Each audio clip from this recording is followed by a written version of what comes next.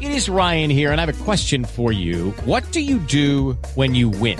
Like, are you a fist pumper, a woohooer, a hand clapper, a high fiver? I kind of like the high five, but if you want to hone in on those winning moves, check out Chumba Casino. At ChumbaCasino.com, choose from hundreds of social casino-style games for your chance to redeem serious cash prizes. There are new game releases weekly, plus free daily bonuses, so don't wait. Start having the most fun ever at ChumbaCasino.com. No purchase necessary. VGW. Void where prohibited by law. See terms and conditions. 18+. Hello, it is Ryan, and I was on a flight the other day playing one of my favorite social spin slot games on ChumbaCasino.com. I looked over at the person sitting next to me, and you know what they were doing? They were also playing Chumba Casino. Coincidence? I think not. Everybody's loving having fun with it. Chumba Casino is home to hundreds of casino-style games that you can play for free anytime, anywhere, even at 30,000 feet. So sign up now at ChumbaCasino.com to claim your free welcome bonus. That's ChumbaCasino.com and live the Chumba life. No purchase necessary. VGW. Void where prohibited by law. See terms and conditions. 18+. With the Lucky Land Slots, you can get lucky just about anywhere. This is your captain speaking. We've got clear runway and the weather's fine, but we're just going to circle up here a while and get lucky. No, nothing like that. It's just these cash prizes add up quick. So I suggest you sit back, keep your tray table upright, and start getting lucky. Play for free at LuckyLandSlots.com. Are you feeling lucky? No purchase necessary. Void where prohibited by law. 18+ terms and conditions apply. See website for details. This podcast is part of the Sports Social Podcast Network. This podcast is part of the Sports Social Podcast Network. This podcast is part of the Sports Social Podcast Network. This podcast is part of the Sports Social Podcast Network. This podcast is part of the Sports Social Podcast Network.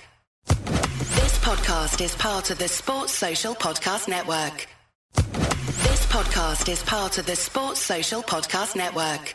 This is Shaquille O'Neal. Do you ever scream at your printer, call it naughty names, or hurl empty ink cartridges across the room? You likely suffer from cartridge conniptions caused by ink cartridges constantly running out of ink. Thankfully, the Epson EcoTank printer is the perfect cure. It's cartridge-free, conniption-free, prescription-free, with big ink tanks and a ridiculous amount of ink. So you can finally kiss expensive cartridges goodbye. The Epson EcoTank, just feel and chill. Available at Office Depot and Staples.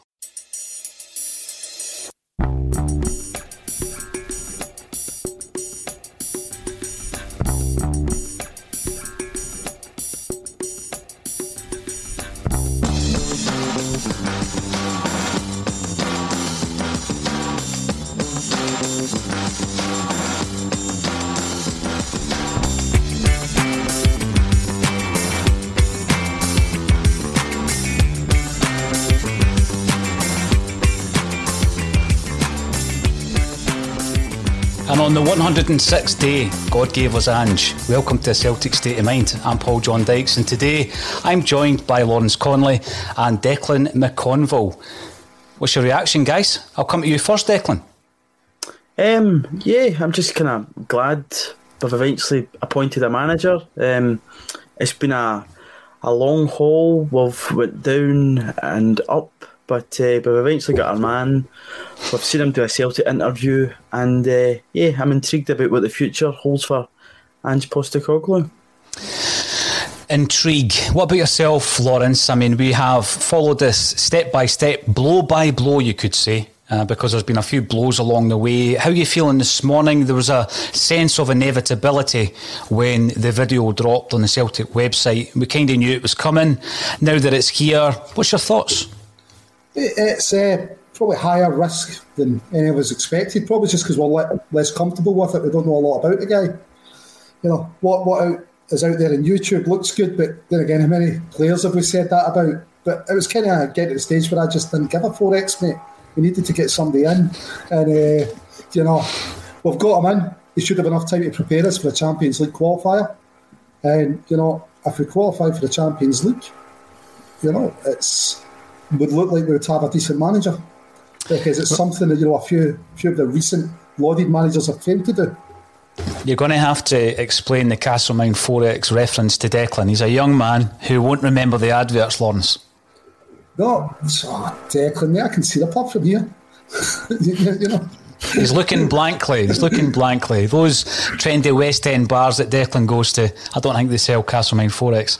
Now, when we look at the appointment, this is a direct result, is it not, Declan, of the downfall of the Eddie Howe deal. We can't ignore that. Celtic are in a position today, or when the serious negotiations started with Ange Postecoglou, and we were only in that position due to the fact that we'd gone so far down the line with Eddie Howe that during that period of time, with the eggs in the Eddie Howe basket, or as Russell Boyce might say, being on that Eddie Howe bus, some of the other targets had found jobs elsewhere. And I said yesterday on the broadcast, Postecoglou may well have been one of the candidates all along, but he's certainly not the first, is he even the second? How much of that has taken the sting out of today's announcement, or the joy, any joy you might have had out of today's announcement, the disappointment of the Eddie Howe deal collapsing just a couple of weeks back? Yeah, I think the whole circumstances surrounding the whole deal, Paul's been a whirlwind. We expected to get Eddie Howe obviously in, and then the statement came, that'll be 2 weeks past tomorrow. The statement came that the deal had collapsed. We basically made it clear that was the candidate that we wanted to have, and it didn't work out. Club made it very clear to journalists and whatnot that we had basically gave him a blank slate, and it was up to him. It didn't want to come, and basically the two parties walked away from the deal, which again made us all ask questions. And said on here last week that if we were so far down the line with another candidate, why is it taking 2 weeks after? I know there's been visas and compensation to sort out, but yeah, it probably has taken a sting out of it for a lot of us. It's more a sigh of relief rather than excitement, but it's just a case of getting our heads down now, getting back to watching hopefully Celtic come back to training, and then getting those pre-season friendlies underway in Champions League. It'll be quick from now on in probably, so it'll be interesting to see who departs, who comes in the door, and if there's any other changes made at the club. Lawrence, on that point, and I've already had a few text messages and some of the comments I'm sure will come through saying stop being so negative, Paul, but on that point you can't forget the fact that we're here 106 days down the line because our first target didn't work out. Is it going to be a case, Lawrence, do you feel that no matter what happens, it's always going to be the what if?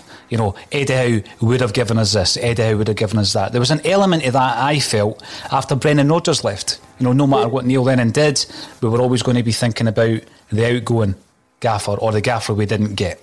There's going to be an element of that, but it's not 106 days because our first target didn't work out.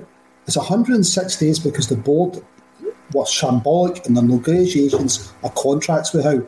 They should have had him tied in a contract. They said, look, with a memorandum of understanding. It wasn't good enough, mate. They should have had a piece of paper in front of him going, look, you don't want to start in June, that's fine. You've got 2 weeks to sign the contract. If not, we move on. Instead, everything was left up in the air. We didn't tie the man down, and we're left looking particularly foolish, mate, as a football club. So that's why it got 106 days, because of the mismanagement of the board of it, or whoever was negotiating this contract deals with Howe, mate. Not because Howe didn't work out. That could have been buttoned down within a month, mate. It should have been. So, yeah, and, it is going to be what if elements of it. But if we'd buttoned that down quicker and moved on quicker, we'd probably all be feeling a bit better about it. Well, you said that we're looking a bit foolish. I think when you're looking at the managerial merry-go-round, Declan, it's already started, not just in Scotland but down south, and how quickly clubs are acting on the loss of a manager, and they're getting other managers in fairly quickly of a high calibre, it's got to be said. We have described ourselves as a football club today as world class, right? So do you agree with Lawrence in respect of the fact that this whole process is probably contributing to some of the lukewarm reactions that we've been getting today on the arrival of Postecoglou? Yeah, I definitely do agree with Lawrence on that. I mean, I totally agree with the point that if we saw any type of doubt and the fact that we didn't get anything contractually signed by Eddie Howe, we should have walked away from the deal. I think that's as clear in the day to anybody. But we've got a big season coming up here. We've had an absolute catastrophic disaster this season, and we needed to move on. And it's taken this long because of our slowness to a point, and just hanging on until the point eventually came, maybe appeared to say, are you going to take this job or not? Which is something that probably should have happened months ago, because we've had months to know this wasn't going to work out and that we needed to get a new man in. But again, on that, Spurs are another football club that probably describe themselves as that, and I've taken over 50 days to appoint a manager. They probably will do it imminently. Don't know who they'll go for. Totally down to bad mismanagement by the board and not appointing somebody quickly, and not quickly. I don't mean that as in terms of just first man, but in terms of if you want your candidate, get something contractual, get something down in paper and get an agreement made, not verbally, something contractually. And it's why it's taking so long to get to this point. We probably could have had Postecoglou done months ago if we had walked away from the Howe deal, but we are where we are, and I think it's just a case of trying to pick ourselves up, being a bit more positive and moving forward into those pre-season friendlies, Champions League qualifiers, and hopefully getting some players in the door. I'm keen today of all days, Declan and Lawrence, to get as many comments up on the screen and as parts of the discussion as possible. So thanks everybody for getting involved on YouTube, Facebook and on Twitter. First up, Magnet67. Positive thoughts today, team. Dom clearly talking about change throughout and modernisation. I'm on the Ange Dom bus. It was good, I've got to say, Lawrence, to hear from the incoming CEO, Dominic Mackay.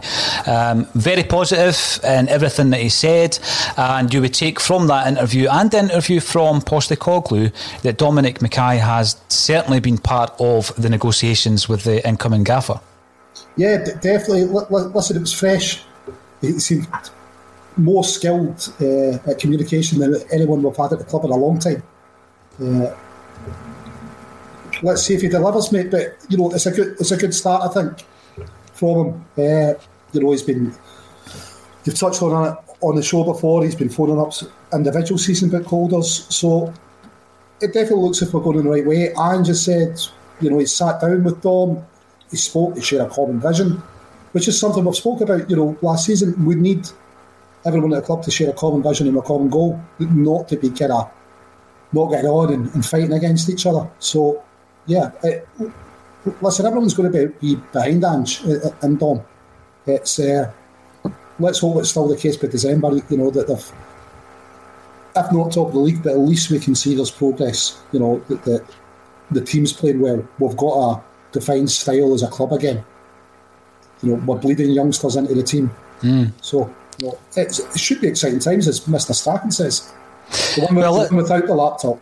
The one without the laptop, yes, the senior. Brian Watt comes in to say a new beginning has happened today. Gerald McEwen, good luck, Aussie Ange. Got a feeling you're going to need it. Hail, hail. Michael Cunningham, best of luck to the new gaffer. It's up to the board now to back their guy. I'm going to come to Declan in just a second in relation to that. The Dude Abide reminds us that we need to now look at a director of football.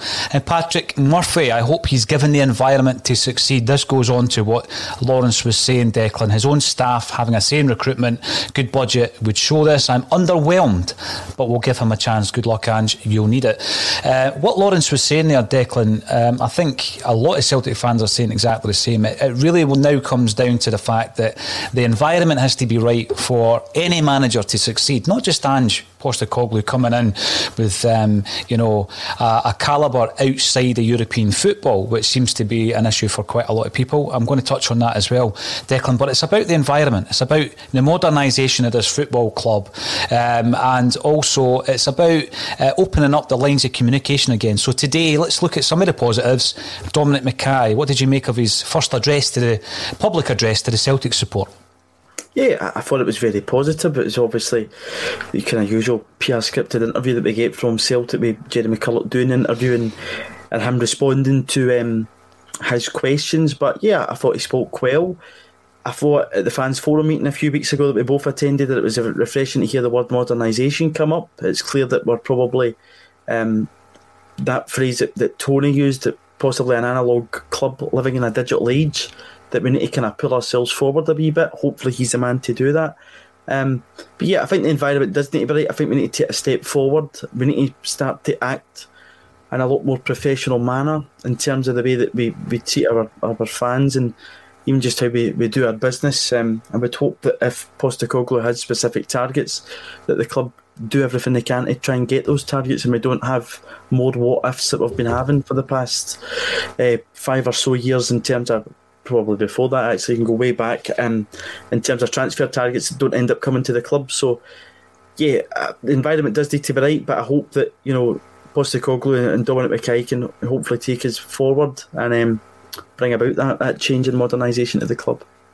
Now, a couple of interesting points. Graham Cowden comes in on YouTube, and I know that every point that's came up so far has come in through YouTube. That is not deliberate. It's just that far more people watch on YouTube, therefore far more many comments come in on that particular channel. But we will get some of the Twitter and Facebook viewers involved as well. Graham Cowden says, Ange was the right sort of appointment if we had just won the 10. It's not a huge gamble. Now, let's split it up into two different parts then, Lawrence. Had we just won the 10, I think the reaction would be completely different to an announcement and an appointment like Ange Postecoglou. But I do think it's a huge gamble personally. I think and I said earlier on today, I think it's a £60 million gamble, because whoever wins the Scottish League next season has got a much easier route into the Champions League riches. They don't have the qualifiers to contend with. So, you know, I think that is a massive concern. Are we right to have that concern, Lawrence Conley?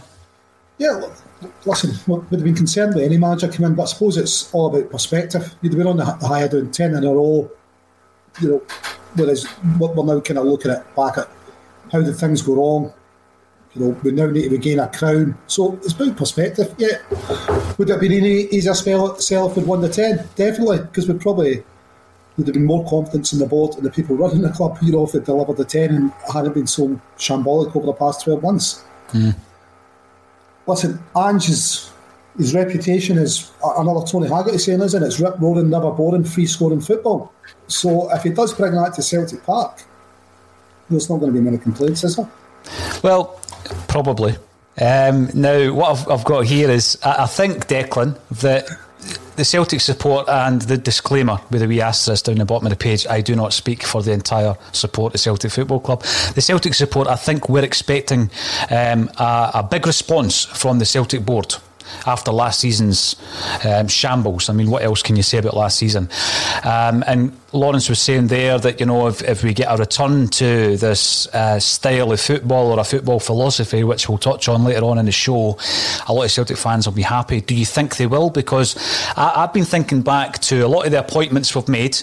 I remember Martin O'Neill coming in, and you remember on the steps at Celtic Park, he spoke about, he didn't speak about playing fast, free-flowing, attacking, entertaining football. I remember Tony Mowbray speaking like that. So there's a balance here. What do you want? It's been nice to have both, but surely winning's more important than anything else. Yeah, we want success and we want trophies back in the trophy room at Celtic Park. It's always good for teams to play the Celtic way, but you know, we want to bring success back to the club. It's a golden ticket this season coming up to, if you win the league, you get into the Champions League and a free pass, which, you know, it's very difficult to get into the Champions League, as we know. We've failed on it for the past This week on The Marketers Report, Patrizio Spagnoletto, Global Chief Marketing Officer, Direct-to-Consumer for Warner Brothers Discovery, weighs in on building trust. Trust is a really hard thing to build and a really easy thing to destroy, and we have to be very respectful about that. Our partnership with iHeart has really helped us build that trust and that relationship with the on-air talent. As the #1 audio company, iHeartMedia gives you access to all. Every audience, live conversations, trusted influencers, and the data you need to grow. Go to iHeartResults.com for more. It's The Marketers Report. This week, Patrizio Spagnoletto, Global Chief Marketing Officer, Direct-to-Consumer for Warner Brothers Discovery, weighs in on the difficult task of building and retaining consumer trust. Trust is a really hard thing to build and a really easy thing to destroy, and we have to be very respectful about that. Our partnership with iHeart has really helped us build that trust and that relationship with the on-air talent. The best thing for us to do is to build a relationship with our consumers. And if those consumers have a relationship with the DJs that are on air, then we want to build on that. House of the Dragon, which was one of our most successful, if not the most successful campaign we've ever done for a show, audio is a core part of that. As the #1 audio company, iHeartMedia gives you access to all. Every audience, live conversations, trusted influencers, and the insights and data you need to grow. Not just a media company, iHeartMedia is your access company. Go to iHeartResults.com for more. few seasons we've not heard Champions League music at Celtic Park since December 2017, I think is correct. So, it's a golden ticket this season, so I think it's imperative that we obviously win the league this season. And from there on afterwards, but there'll be a lot of different factors that'll play into it. I thought it was interesting in Postecoglou's interview when he spoke about youth and saying that age was not an issue. It'll be interesting to see whether he delivers on that, but certainly there's a big golden ticket for us and there's a big carrot dangling. We're winning the league this year, which needs to be our main focus and objective to do so. We will talk about some of the doubts that are coming in from across the fan base, Lawrence, in relation to the backroom team, for example, in relation to John Kennedy, Gavin Strachan perhaps being part of that team. But let's talk about the nature of the appointment. There's no such thing in football as a safe bet. There absolutely is not a safe bet. But in the last couple of weeks, quite a lot of Celtic fans and the contributors to ACSOM have spoken about getting a safe pair of hands in to do the job. I've heard Steve Clarke's name being mentioned and others.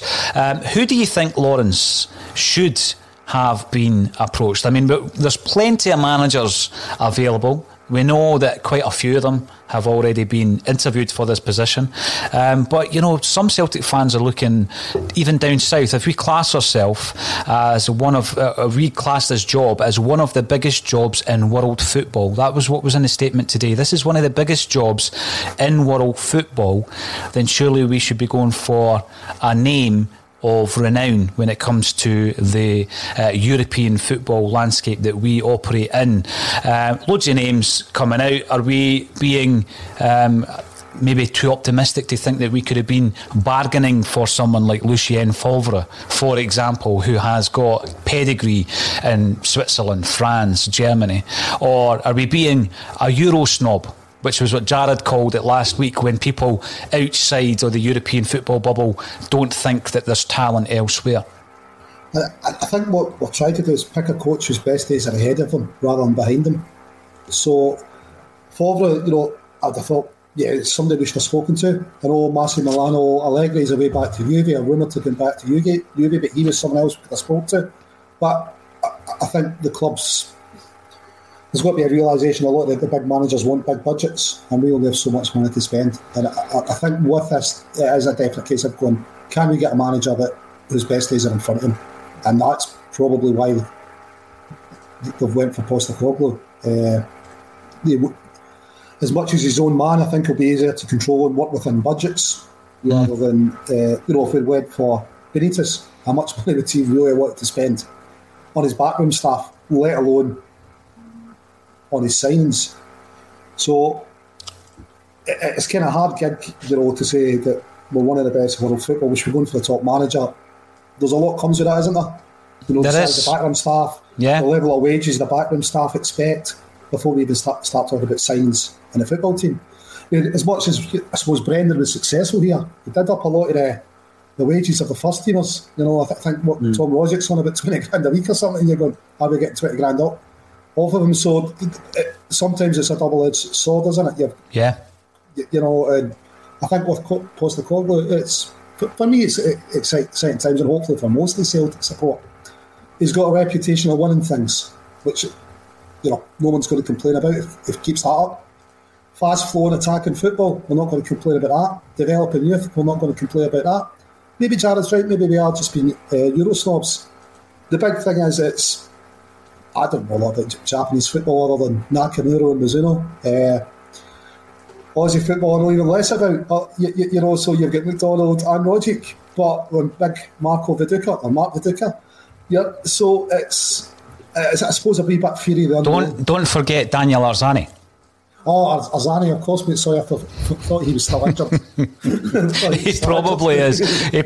But on that point, and by the way, when Jared said it, I thought, I'm probably suffering a bit from that myself, so it was a good point, and that's why I've kind of raised it with you, Lawrence, because I don't want to turn my nose up at any nation of footballers. I mean, that's a sweeping statement to say Japanese football's no good, Australian football's no good. But I was looking this morning, and this was a name that obviously is a guy who's worked with Postecoglou in the past. We know he's not going to be part of the backroom team, but Kevin Muscat done pretty well in the A-League. He won a double in the A-League. He then worked with the Australian national side with Postecoglou, and because of his success he ended up getting a job in European football in Belgium. He lasted 15 games. 15 games is all he lasted, Declan. So if you're trying to gauge levels, if you like, of a manager coming in from a specific football environment and coming to European football, that's one thing. But you can ramp that up a few levels further when it's Glasgow, the Goldfish Bowl, and the situation Celtic are in. We've heard quite a bit about his temperament. How well suited do you think, Declan McConville, that the new man's going to be to the environment he's going to be operating in this season? Yeah, I think on that point, Paul, Pedro Caixinha obviously came to Glasgow, didn't work out, but they went and won a league championship in Mexico. So I think it also depends on what environment, again, you're coming in and what kind of position the football club and what they're willing to give you. So, that comes into play. We probably are Euro snobs, I'd probably admit to that, in terms of Australian and Japanese football, I don't know anything about really, apart from maybe watching the national sides at World Cups. So I don't know a lot about them. But yeah, I think 55-year-old man. He's obviously handled the pressure of the Australian national team well. He's handled the pressure of a World Cup tournament well. I remember that Holland and Australia game, 3-2 game. One of probably the best games at a World Cup that I've watched. So he's been there on a big stage. He's handled it. As I say, he's an experienced man, and I just hope his temperament carries through. We already have heard and read that he's got a bit of a character about him when it comes to journalists, which he'll probably need in Scotland. So I just hope that will stand him in good stead. And Gordon Strachan always used to say you're one draw away from a disaster at Celtic. Hopefully the draws and losses are few and far between, but if there is any, that it doesn't, go in the back foot from there, he just continues to hopefully implement his philosophy and continue to take us forward. Some more comments coming in. Hypo543, Ange jumped at the job. It's the first European job he's been offered. He must be good. And we have CNNRM. Undeniably, the man has a mammoth task at hand. He's already at a disadvantage. 100% he needs backing. And here's one. Robert Scullion comes in to ask, is it any more of a risk than giving it twice to Neil Lennon? Now, I take the point because, we're looking at a season last season that was dreadful. It was dreadful from a Celtic perspective. In many, many ways it was dreadful. It got to the point where it wasn't just disagreements that Celtic fans were having with each other. There was divisions in amongst the Celtic support, and I don't like seeing that, but it did happen. And I think a big part of that was the frustration in not actually being at the games and not being able to vent and, speak on the way to the games, coming home, and the boozers down the Gallagate, whatever you do on match day. That basically came, I think, at a cost. And the cost is that there's a lot of divisions, and I'm hoping that once we get back to Celtic Park that will dissipate. Another good point coming in. What makes Howe so much better? This goes back to what I was saying to Lawrence earlier. Limited success and one failed move away from Bournemouth. Why would there be more excitement for Howe over Ange? Is this all about perception, Lawrence Conley? Yeah, no, I think commentators get great point. How is the EPL magic stardust, isn't it? It's all marketing down there. But really, what's he achieved? Could his achievements stack up against Postecoglou? Who's one thing. At the end of the day, you want a manager that's going to deliver trophies. Howe's never faced this kind of pressure. He went away to Burnley, and people say, but stuff going on in his personal life and that. Well, what happens if his stuff going on in his personal life when he gets to Glasgow? Does that mean he wouldn't be able to handle it then? Your personal life doesn't stop for your job. It's kind of, especially when you're managing Celtic. So, listen, I don't see him as riskier than Howe. With Howe, I think the club is going to definitely back him, but it's a fairly risky strategy for the club if they are pushing the boat out and everything with nothing in reserve. So I'm hoping that we'll see a wee bit more sense in people we bring in rather than just mining the EPL market. There's been a few EPL players that have come up that just, let's be honest, totally have a cut up here. Remember that Lundberg when he came up, you were like, guys that are going to be superstars up here. I think John Joe Kenny, just in recent times has come up and he's completely flattered to deceive. When you look at his performances, Lawrence, and the fact that, we sell a player, and I know we didn't get the full amount because of the sell-on for £11.5 million, and Jeremy Frimpong, you replace him with a loanee from Everton, and I didn't think he set the hell of a light, nowhere near it in actual fact. So even in the near distance there, Lawrence, you've got a player who came up from that level, and it didn't look great to me. No, he didn't really do it. I mean, there was another boy from Everton, Barton, totally failed in Glasgow as well, didn't he? So you're looking at it and going, the EPL doesn't guarantee success. It'll guarantee a headline, and the fact that you pay big wages. Yeah. Outside of that Welsh guarantee, and when people commentated how much stuff he was on, does it cause unrest within the squad when people come in and they're getting so much more than their team members because we're bought them on loan from the EPL? And I don't know, mate. But the EPL, I don't think that it's all it's cracked up to be. There's a lot of poor games and poor players down there. On big wages, yeah, you're right. Yeah, we've shown we can develop a number of players that get down there and do well. With Yama, Van Dijk, Armstrong, Tierney. So we've shown we can develop players Forster that do well at that level. Yeah. One of my big concerns as well, this has been, first thing this morning when I seen the announcement, the first thing I heard from a pundit was that this was a punt. I'd rather call it left field. Now, the last time we had a left field kind of manager, it was Ronnie Dyler, Declan. And Ronnie obviously won 2 in a row. He won a double, very close to winning a treble. We know how that went, Lawrence. We won't labour the fact, but we know how that went. But what I would say is that, a lot of people say, well, it worked, but it necessitated the big investment that we had to make in Brendan Rodgers. So I'm looking at this situation at the moment, another left field one. Is it really boxing clever to bring someone in when possibly we're going to have to really throw everything on the kitchen sink at it if it doesn't work out? Well, what players did it develop? What youth players did we get out of Adelia? And what other managers is it? McGregor, Tierney. Massive impact. Massive impact. So you're looking at Rodgers, Lenny. Have they given us players from our youth to the same level? I think Rodgers helped in that development, Lawrence, but I've given Ronnie Dyler loads of credit for introducing guys like you mentioned there. And obviously, he had a massive part to play in Chris Ayer, who may be leaving the building this summer. But it was that left field appointment, which, by the way, at that time, I think we were in a position to do that quite comfortably. Yeah. And again, that's another thing I'm a bit concerned about. But it necessitated a huge investment in bringing in Brendan Rodgers from that environment that we've been talking about, Lawrence. If you bring someone out of that environment, it costs you a hell of a lot of money. Totally, but what's your criteria for appointing a manager? What will we measure the candidates against?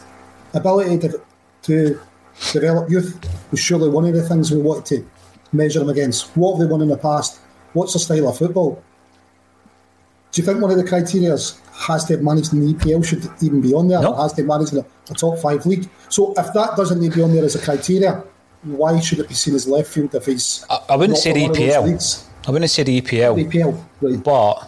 But I would expect anything out with the top leagues in Europe to be looked at with a little bit of cynicism, and I think that's what we're seeing here. And as I say to the Perius, I think I probably suffered from a wee bit of that snobbery myself.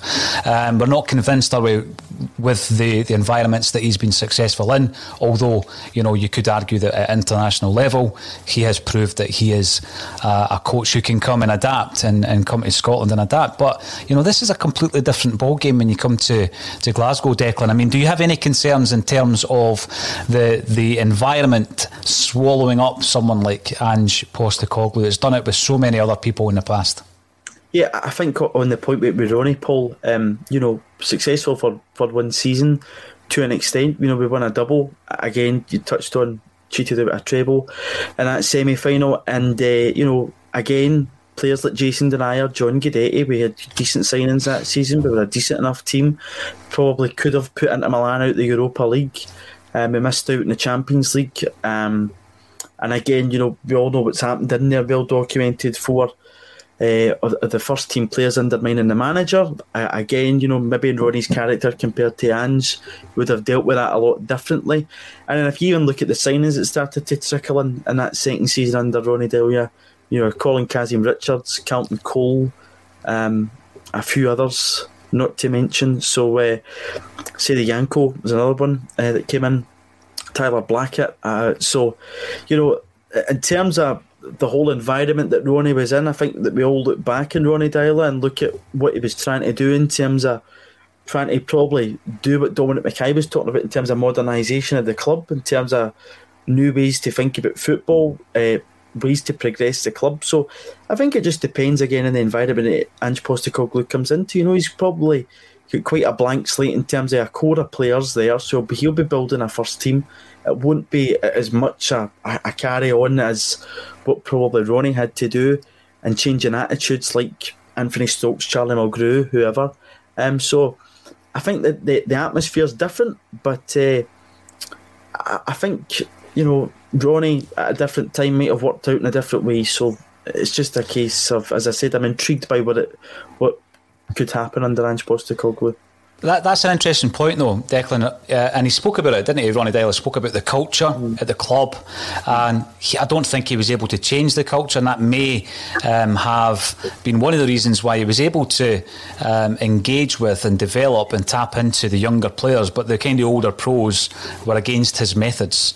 It's a wee bit different this time round, though, Lawrence, is it not? Because it would appear that some of the players weren't reacting to the previous manager's philosophies or approaches. And we've got a new manager coming in. Is this going to breathe new life into some of the guys that were underperforming? Let's hope so. Any change, you normally get some kind of positive result, even in the short term, but let's hope it's long term. But Declan touched on an interesting thing. Some of the signings that kind of crept in the second season under Delia. We could say the same about Rodgers, but then again, we've got to wonder who was making the signings. Yeah. And we know structure at the club, that was a big problem. Managers, even Strachan talked about it, didn't know who McCourt was. Rodgers famously on shred. It's like, we don't need another winger. That's something that really needs sorted. There's no point a new manager if we keep making the same mistakes. That let someone else do the signings from who knows where. Wait until after qualifications over before making the investment in the team. If we go down that route again, it's not fair for Postecoglou, and I don't think that anyone within the sport wants us to see us keep repeating the same mistakes season after season, which is one of the the most frustrating things, especially when it comes to signing players for Europe. Yes. Wait until after qualifiers, and everybody in the sport's going, sign them now, sign them before the qualifiers. Sign them in January. Well, give us the best chance. Let's use them in that game where we can get the best return from them. But we'll wait and see. Hopefully that's one of the things that's being reviewed. Mm-hmm. See, when we go back to maybe October time, Declan, and there was a lot of talk on a Celtic state of mind around the change at the club, and we needed the change from top to bottom. We're starting to see the changes filtering in. So we've had, obviously, Dominic Mackay is in the building, doesn't go live until the 1st of July, but he's clearly been involved in this appointment. We've got a new manager coming in. I guess that some people might be looking at the comments and saying, well, you asked for it, now that you've got it, you can't complain because you've asked for Peter Lowell to be removed, you've asked for Neil Lennon to be removed, yet you're still not happy with the appointments. I don't think it's that we're unhappy with the appointment. It's just that, this season of all seasons, I mean, last season was big, but in terms of financials going into the next season, this is massive for Celtic. Does it concern you, Declan, that we still don't have a director of football, we don't have the head of recruitment, there are other areas of the football club that need replacements, we don't even at the moment have a recognised captain? People might think it's going to be Callum McGregor. That we'll need to wait and see, because I look at the cohesion, I guess, between a director of football and the manager of the football team, and I think that's important. Would you expect that to be the next move for the club? Well, in that statement that came out this morning, there was no mention of it. Again, when we've spoken about that, it's Postecoglou's title as manager. And if you were going to that structure, they'll likely have been head coach. So, and also, if you were bringing in a director of football, you'd have expected him to have a a recommendation in whoever got the job of head coach. So it almost looks as if that whole idea has been scrapped. And Virgo Harkin and whatnot have been well documented. So I think there is a concern, and there's also a concern of the backroom team. We know that John Kennedy and Gavin Strachan are still within the building, and whether they'll retain their positions as assistant manager and first team coach is something that we'll still need to see looking forward. But yeah, I think that is a concern, Paul, that at this point in time, although Postecoglou was obviously in the door and Dominic McKay, as you say, there's still a lot of bits of the jigsaw puzzle missing going forward. So the sooner that gets sorted out, the better. Lawrence, it's a great point that Declan makes. He has been appointed certainly as the manager. The club were also at pains to stress that Eddie Howe was selecting the director of football. That was all part of the backroom team that he was assembling to come into Celtic Park. And I appreciate there's a few comments coming in saying forget about how well it kind of bleeds into the Postecoglou appointment. So, we will be talking about, I'm not crying into my pillow that we didn't get him or anything like that, but the situation with Howe was he was going to be instrumental in bringing in a director of football. We then appoint a manager with no mention of a director of football. Do you see a change in direction? Do you think the club are moving elsewhere? Well, listen, it could be. I'm not too fussed whether we call him manager or head coach, as long as there's a director of football. And the point that we were saying, like, Lowe and Lennon need to be removed, I think it was more the club needs to be modernised and we need to get the correct structure in place. And to do that, we thought Peter Lowe was interfering too much in the football side of stuff.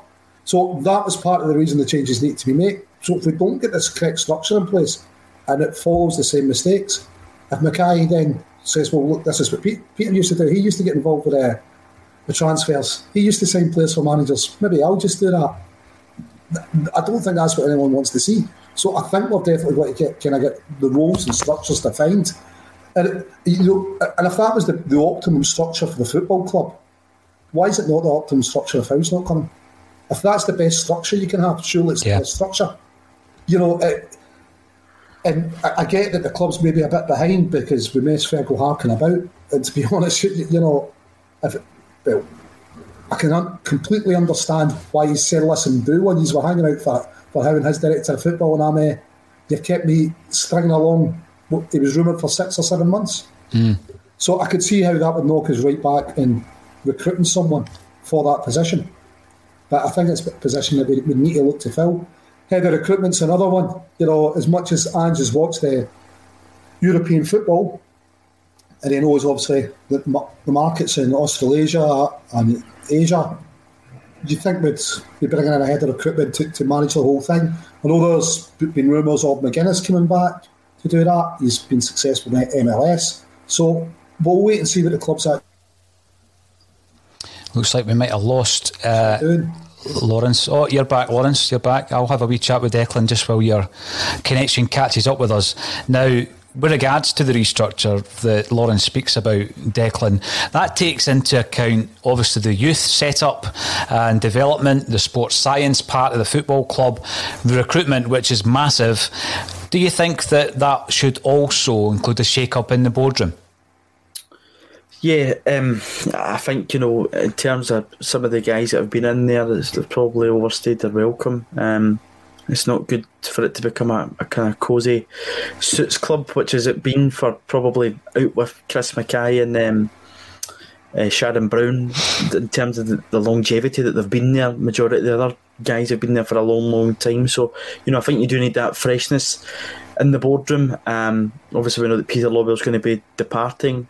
Dermot Desmond's the majority shareholder, so I wouldn't imagine he'll be going anywhere anytime soon. But other guys, Brian Wilson, Tom Allison, they've been there for a very long time, and whether or not they would consider that it's time to move on is another question. But likely not, because it's a very cosy position that they're in. But yeah, I think that probably does need to come in terms of moving forward. In terms of modernisation, you can't expect the same people who have been there and did the old ways to do the new ways. So I think as time gradually goes on, it's something that probably won't be Dominic Mackay going about saying you're sacked, but yeah, I think that's something that probably does eventually need to come. It's a great point, Declan, because yes, modernisation, that's one of the buzzwords, Lawrence. So we're talking about modernising the football side of things. Yet, can you modernise it when Gavin Strachan and John Kennedy, who were part of the failure of last season, are still part of it? Can you modernise the football club when the board remains the same? Now, I think what's happened for many, many years is you had someone in Peter Lawwell who was an absolute Goliath in the boardroom, wasn't he? I mean, the influence that he had at Celtic in Scottish football and further afield was huge. We can't underestimate that. Of course, it was massive. And it seems to me as though almost he's kind of carried some of the others along with him. Dominic Mackay's coming into that environment, and you would hope that there was enough creativity and enough strong characters within that boardroom. And if not, then surely we do need to shake it up. And some of these people who have got a wee bit too cosy and aren't contributing a massive amount to Celtic Football Club should be replaced as well. Yeah, but definitely Peter's influence was huge. I mean, even extended to other universes where we used to get bids for players from. But we've got to look at the current board and go, what value are they adding here? Yeah. Are they still adding value as board members? If they're not adding value, what are they doing? And I think we need to go right through that board and go, well, what value are you adding? For me, it's hard to see, but I think a lot of them, you could have the board and not miss them.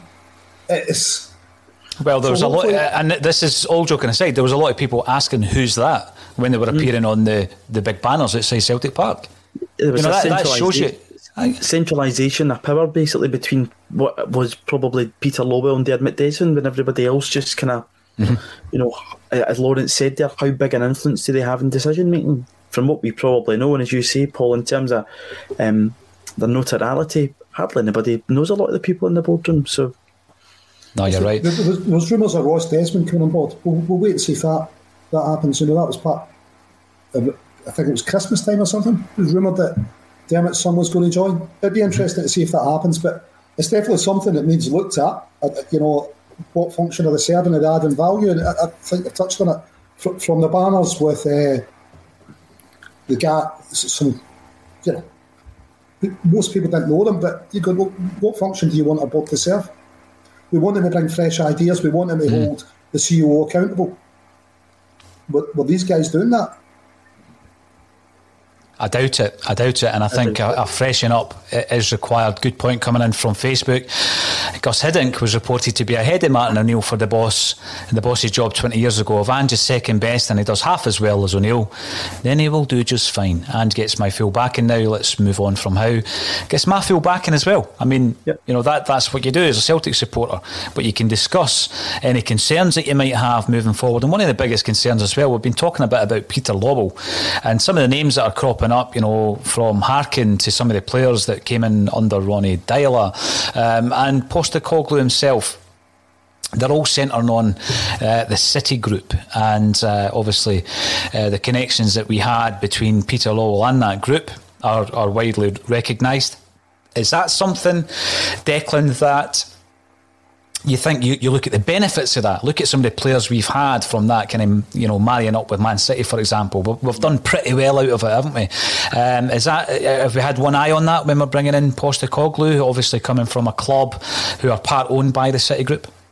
Yeah, I imagine that would have played into it. It's been well documented. Jason Denayer, Dedrick Boyata, Paddy Roberts, John Guidetti, Jeremy Frimpong, Olivier Ncham, to name but a few. And there were other Oz, Daniel Arzani, have all worked out pretty much at Celtic.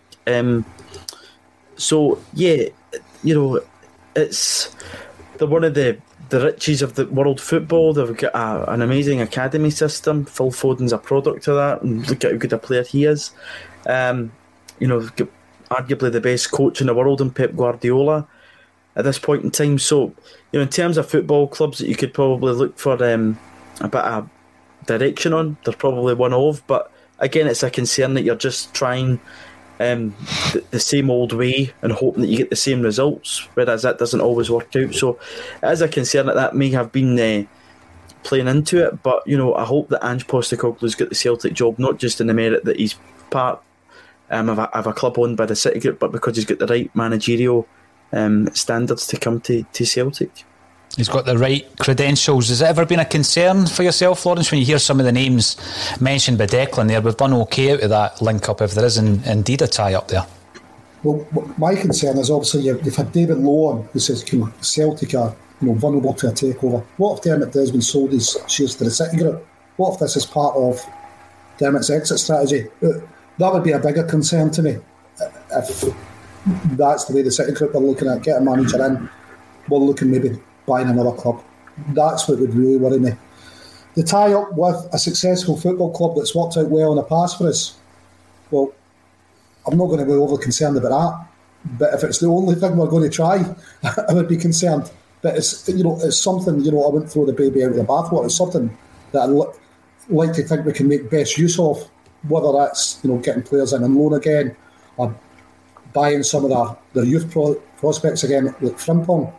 We've got to make quite a few million quid in that, and so it's definitely something that it's worth keeping going. But my main worry is would the City Group look at buying Dermot shares?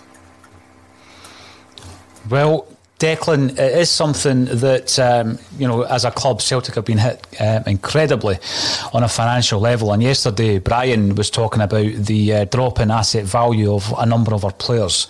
So one that Lawrence just mentioned there, Olivier and Cham. We've heard about, the interest from the likes of Porto, figures of £8 million being spoken about a year ago. There's been interest a year prior to that in Cham as well. There's been interest from AC Milan and Ayer.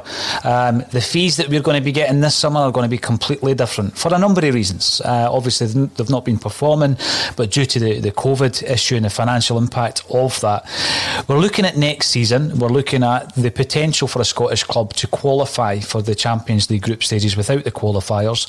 And I was talking about a £40 to £60 million swing in the direction of Ibrox Way if indeed we fail to hit the ground running and get results immediately. When you look at that, combined with the amount of drop in asset value of a number of players, be that Ryan Christie, Chris Ayer, Odsonne Edouard, Olivier and Cham and others, is this Celtic looking at a downsizing, a period of downsizing? Is this part of that? Yeah, I actually think it was always probably in the plan that post 10, win or lose, there was always going to be a downsizing of the club. I think in terms of the playing squad, it had probably come to its end of its cycle and needed a refresh. And we held on to players that it's been made very clear that didn't want to be at the football club, in the hope, from Chris Ayer's quote, stay for 10 to try and win 10 and then we'll let you go. So I think that cycle of players that came to an end. It's for me, Paul, it's about how much we bring in for those guys and how well we reinvest it back into the squad. It's all very well as saying possibly 15 to 18 million pounds for Odsonne Edouard, but it's what we do with that money after we get it. Do we go and spend it on a 5 million Albion Ageti and it doesn't work out? This is so far. Don't know what could happen next season with him. Or do we go and get a steal as a player who comes and does the business for us? So it's about how we reinvest it. But yeah, I think there probably will be an element of downsizing, but the only positive that I would say on that is the fact that we were looking to give Eddie Howe a blank canvas in terms of money needs to be something that we need to look at for Ange Postecoglou in terms of that phrase I used earlier, the golden ticket, and it's something that might appeal to players to come and play for Celtic, win the league this year, and you're into the Champions League and you get to dine at the table with the big boys. So I think there's a pull with Celtic this season, and it's how we reinvest the money that we bring in back into the squad. Well, absolutely. And you mentioned a name there that we didn't bring up earlier, Lawrence, when we're talking about bringing players out of the EPL and them not really showing anything. And I think another one of them over the piece has been Albion Ayeti. We went into the campaign of trying to win 10 in a row, and we know what the investment was at that stage. And, as a club and as the podcast and everything else, we were lording it over all these signings coming in. How do you see that transpiring this pre-season? What kind of level of investment are you expecting in the playing squad? Look, listen, recruitment's key to anything. We've got to get the right people in. And perhaps the people, Peter and people that have done it previously have looked back at last season and go, what did we do wrong? What did we do differently from the previous seasons where we've won the league?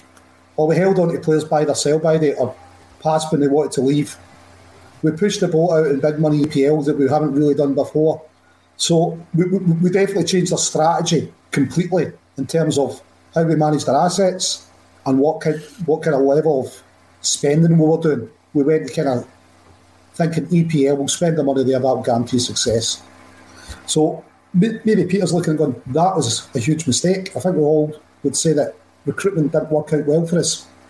Hanging on to players, changing the way we managed our assets didn't work out well for us.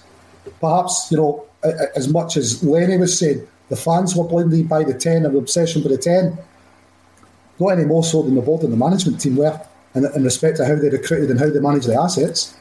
So I would think going forward this season, it's kind of a back to basics of the way we previously used to do things. Start looking, where's the next Van Dijk, the next Wanyama? Where can we pick up the next Fraser Forster?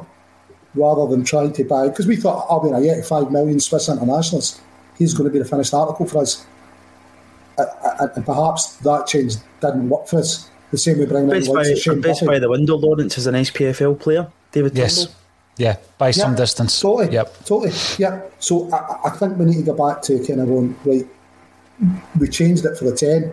The board, the management, whoever was running recruitment, definitely changed the way they've done things. And I think they became more short term. We need to go back to the way of picking up Van Dijk's deniers. I think that's what we need to be looking to do again. On Nakamura's, you never know, we might get another Naka with Ange's contacts. Well, the thing is it a case, Declan, you bring up the David Turnbull point, which is a very, very good point. You look at the Scotland squad and the talent, the young talent that's in the Scotland squad playing at the Euros. Some of the names that are coming in the comments, players who are playing within our own league, who you think, can they make the step up? I've seen Nisbet's name being mentioned, Doig, Campbell, of Ferguson. I think Colin Watt would disagree on that one. Or is it more a case of Postecoglou is bringing in a knowledge of other markets? Or do you do what Boyce's said a couple of times in the last few weeks, where you've got that nucleus and that core and you add a bit of the old, the magic dust to that, the stardust, and that's your star player coming in from another league? I just get the feeling that Celtic, in terms of their strategy, it didn't work last season, and we maybe should be getting back to basics in that respect. If you bring in a 21-year-old left back from a far off land, I don't think it's been working for Celtic for some time. I know that it did back in the days of bringing in Van Dijk, but look at some of the money that we've wasted. Patrick Klimala, I know we got our money back, but £3.5 million because he was playing in the Polish league. Would we not be better bringing in someone from a league that we know can actually compete in the league that we're bringing them into? I mean, do you see it as a balance, or do you think we're going to get back to basics in that respect? Yeah, I think there needs to be a striking balance. I mean, again, I don't think we're going to go out and buy like an Odsonne Edouard again from PSG, but there's certainly decent enough players in the SPFL that we can look towards and bring in. And then again, it's how Ange Postecoglou works the market. As Laurent mentions there, we've got 2 untapped markets in Australia and Japan that we don't shop in. I think there's a lot of American footballers again that play in the Japanese League too. So again, that gives you another market. But it's about, I think, being, as I said earlier, being smart about how we move for deals and really thinking, can this person improve the squad and can we get a tune out of them? Because I think if you look just in isolation from the last 6 months of the season just past, the 2 fullback positions, we brought in mega amounts of money for Kieran Tierney and Jeremy Frimpong and didn't replace them with, anything towards the standards of them. And Greg Taylor, for all the stick that he gets, I know he wasn't a big money deal, but at times this season I thought he looked a lot better than an AC Milan left back in Diego Laxalt. So I think there's decent enough players in the SPFL, but it's about, I think we need to get recruitment spot on going forward 100%. No, you're right. So you get back to the Turnbull thing, just as an aside, he wasn't last season's recruitment strategy, he was the seasons before recruitment strategy. It's just because of his injury it took a year to get delivered. So, as much as he was the best signing, it wasn't based on last season's strategy. That was strategy. And then another half a year to play him after that as well. Yeah. Now, Lawrence wasn't with us on his usual day on Tuesday, so he's stepped in to the berth which has been vacated today by JP Mason. JP is elsewhere. He will be back, and if you're watching JP, I hope you're enjoying yourself. So I've not had the opportunity to talk to Declan or Lawrence, and we've got 5 minutes left. I've not had the opportunity to talk about the comments around the new breed of Celtic supporter. I've not had an opportunity to talk to the pair of yous about Neil Lennon's comments. Now, what I've said about it is that if you look at the 9 in a row era and the 3 managers who were involved in bringing the 9 titles to Celtic Park, Ronnie Deila has only said good things about the Celtic support. Brendan Rodgers has only said good things about the Celtic support. Some Celtic supporters don't say very nice things about him, right enough. But for Neil Lennon to come out and say what he did, Lawrence, you were a massive supporter of Neil Lennon. You continue to support him way beyond a lot of the ACSOM contributors when we were asking for him to be removed from post. How did you feel when you read these comments the other day? Listen, I can't believe he paid a PR company, and that was the piece of advice they gave him. Attack some Celtic fans and tell them you've got nothing in common with them. You know, you're like, it is like, could it have been any more wrong in these steps that he made? I don't know what he means by new breed. Does he mean some of the abuse that some players got on social media? Did he mean the bus getting attacked? It's a bit vague. There's a new breed. Was he talking about age? I'm not too sure what it means by it. But I think by and large, over his association with the club, Lenny's had a large amount of backing from Celtic fans. It didn't end nicely. And a lot of that was down to do with results. Whether Lenny, should accept and not get his own background staff or not, but I couldn't believe he came away with it. And even more so that a professional PR company's advising him to say it. It just seems so obviously the wrong thing for him to say. If he's ever looking for any kind of reconciliation or to draw a line under this season and to kind of move on and get a new job, that's got to have set him backwards, hasn't it? Well, again, you're right. It's up for interpretation as to what he means by new breed. But I think that part of this new breed are platforms like a Celtic State of Mind. I feel that Neil Lennon and others believe that we have an influence on the people who listen in that can then, fan the flames, if you like. And when that happens, obviously, people become frustrated, Declan. But when you're looking at the situation with Neil Lennon, how disappointed were you as a fan and a supporter of Neil Lennon? I've got to say, Declan, as you have been for a long time, how disappointed were you with his comments? Yeah, I think I agree with Lawrence. Probably the fans aren't the people who should be talking about. In terms of new breed of supporter, probably in terms of my age group, that probably come under that. I've grown up in a generation where we have probably just known success, and in times of turmoil, it's probably something that some folk don't react to as well as. But I don't think that the Celtic fans should be the target anything of comments to be said on it. I thought he made some decent points throughout the article, but on the new breed of supporter, in terms of the relationship with fans, it's probably now gone, unfortunately, which is a sad thing. But yeah, I'm not 100% sure what he meant by new breed of supporter, and if it's folk my age, yeah, I would say some folk have, but I think everybody has the best intention, especially as fans, to just want to have a successful football club. Over and above anything else, it's all about Celtic. It's individuals aren't part of that, Declan, and that is why managers and players come and go, because you want success for Celtic. Well, Sorry, Lawrence. See if he was in it, podcasts and fan media. It's always existed. Perhaps not through this medium, but you're not the view, the alternative view. There's always been fan new media. Issue out today, by the way. Just give that a wee quick plug. New issue of views out today. Alternative views out today. Yep. Available. Is Big Ange on the front cover? He is in the front cover, just like magic, and it will be out in all good newsagents today. So if you want a good read from some good Celtic writers, be sure to pick one up. Let's end on a positive. He doesn't know what a 4X is. Let's end on a positive and speak about the new CEO. I said already, and people may disagree, I felt it was a wee bit harsh that his face appeared on one of the flags, but it was quite clear that the group are working through everybody who is part of the highest echelons of Celtic Football Club, and he certainly is that. The new CEO to listen to fans going forward. From what we've heard, Lawrence, he is listening to fans. He is listening to supporters. He is getting in touch directly, not making a big song and dance about it. He's getting in touch directly with supporters to share his vision. How confident are you going forward that this is a new beginning for Celtic and it's going to be led by the new CEO?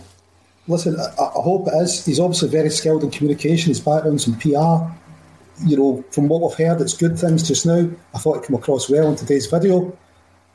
It's what we've been asking for. You know, we're not asking for us to run the club, but at least, you know, take our thoughts and points on view and communicate it with us. Let us know what's happening. Give us some confidence that you know what you're doing as a board. Communicate the strategy. And I don't just mean what Celtic's goals are. We just want to do better than last year. You know, have some kind of plan that's measurable, whether that's developing players, you know, youths getting minutes on the park, as well as how far we're going to progress in Europe. But yeah, hopefully, mate, it definitely is. I thought it was a bit of fresh air coming in from his. So let's hope it continues. Let's hope it continues. And that one's for you, Declan. Wouldn't give a 4X for anything else, mate. Thank you very much for Declan McConville and Lawrence Connolly for joining me once again. On the 106th day, Celtic gave us Ange Postecoglou. Thanks everyone for getting involved on Twitter, YouTube and on Facebook. We'll be back tomorrow at 12:30. Thanks for joining me on A Celtic State of Mind.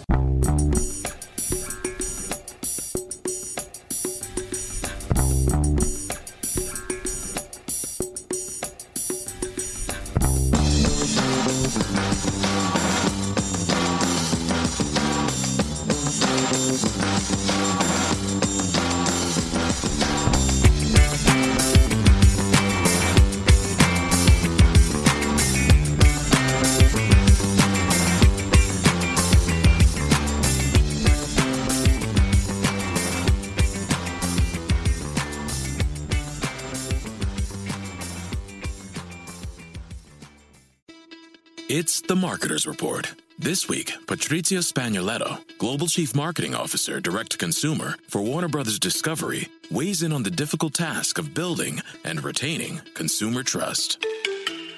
Trust is a really hard thing to build and a really easy thing to destroy, and we have to be very respectful about that. Our partnership with iHeart has really helped us build that trust and that relationship with the on-air talent. The best thing for us to do is to build a relationship with our consumers. And if those consumers have a relationship with the DJs that are on air, then we want to build on that. House of the Dragon, which was one of our most successful, if not the most successful campaign we've ever done for a show, audio is a core part of that. As the #1 audio company, iHeartMedia gives you access to all. Every audience, live conversations, trusted influencers, and the insights and data you need to grow. Not just a media company, iHeartMedia is your access company. Go to iHeartResults.com for more. Sports Social Podcast Network. Sports Social Podcast Network. Sports Social Podcast Network. Sports Social Podcast Network. Sports Social Podcast Network. Sports Social Podcast Network. Sports Social Podcast Network. Sports Social Podcast Network. With Lucky Land Slots, you can get lucky just about anywhere. Dearly beloved, we are gathered here today to... Has anyone seen the bride and groom? Sorry, we're here. We were getting lucky in the limo and we lost track of time. No, Lucky Land Casino, with cash prizes that add up quicker than a guest registry. In that case, I pronounce you lucky. Play for free at LuckyLandSlots.com. Daily bonuses are waiting. No purchase necessary. Void where prohibited by law. 18+. Terms and conditions apply. See website for details.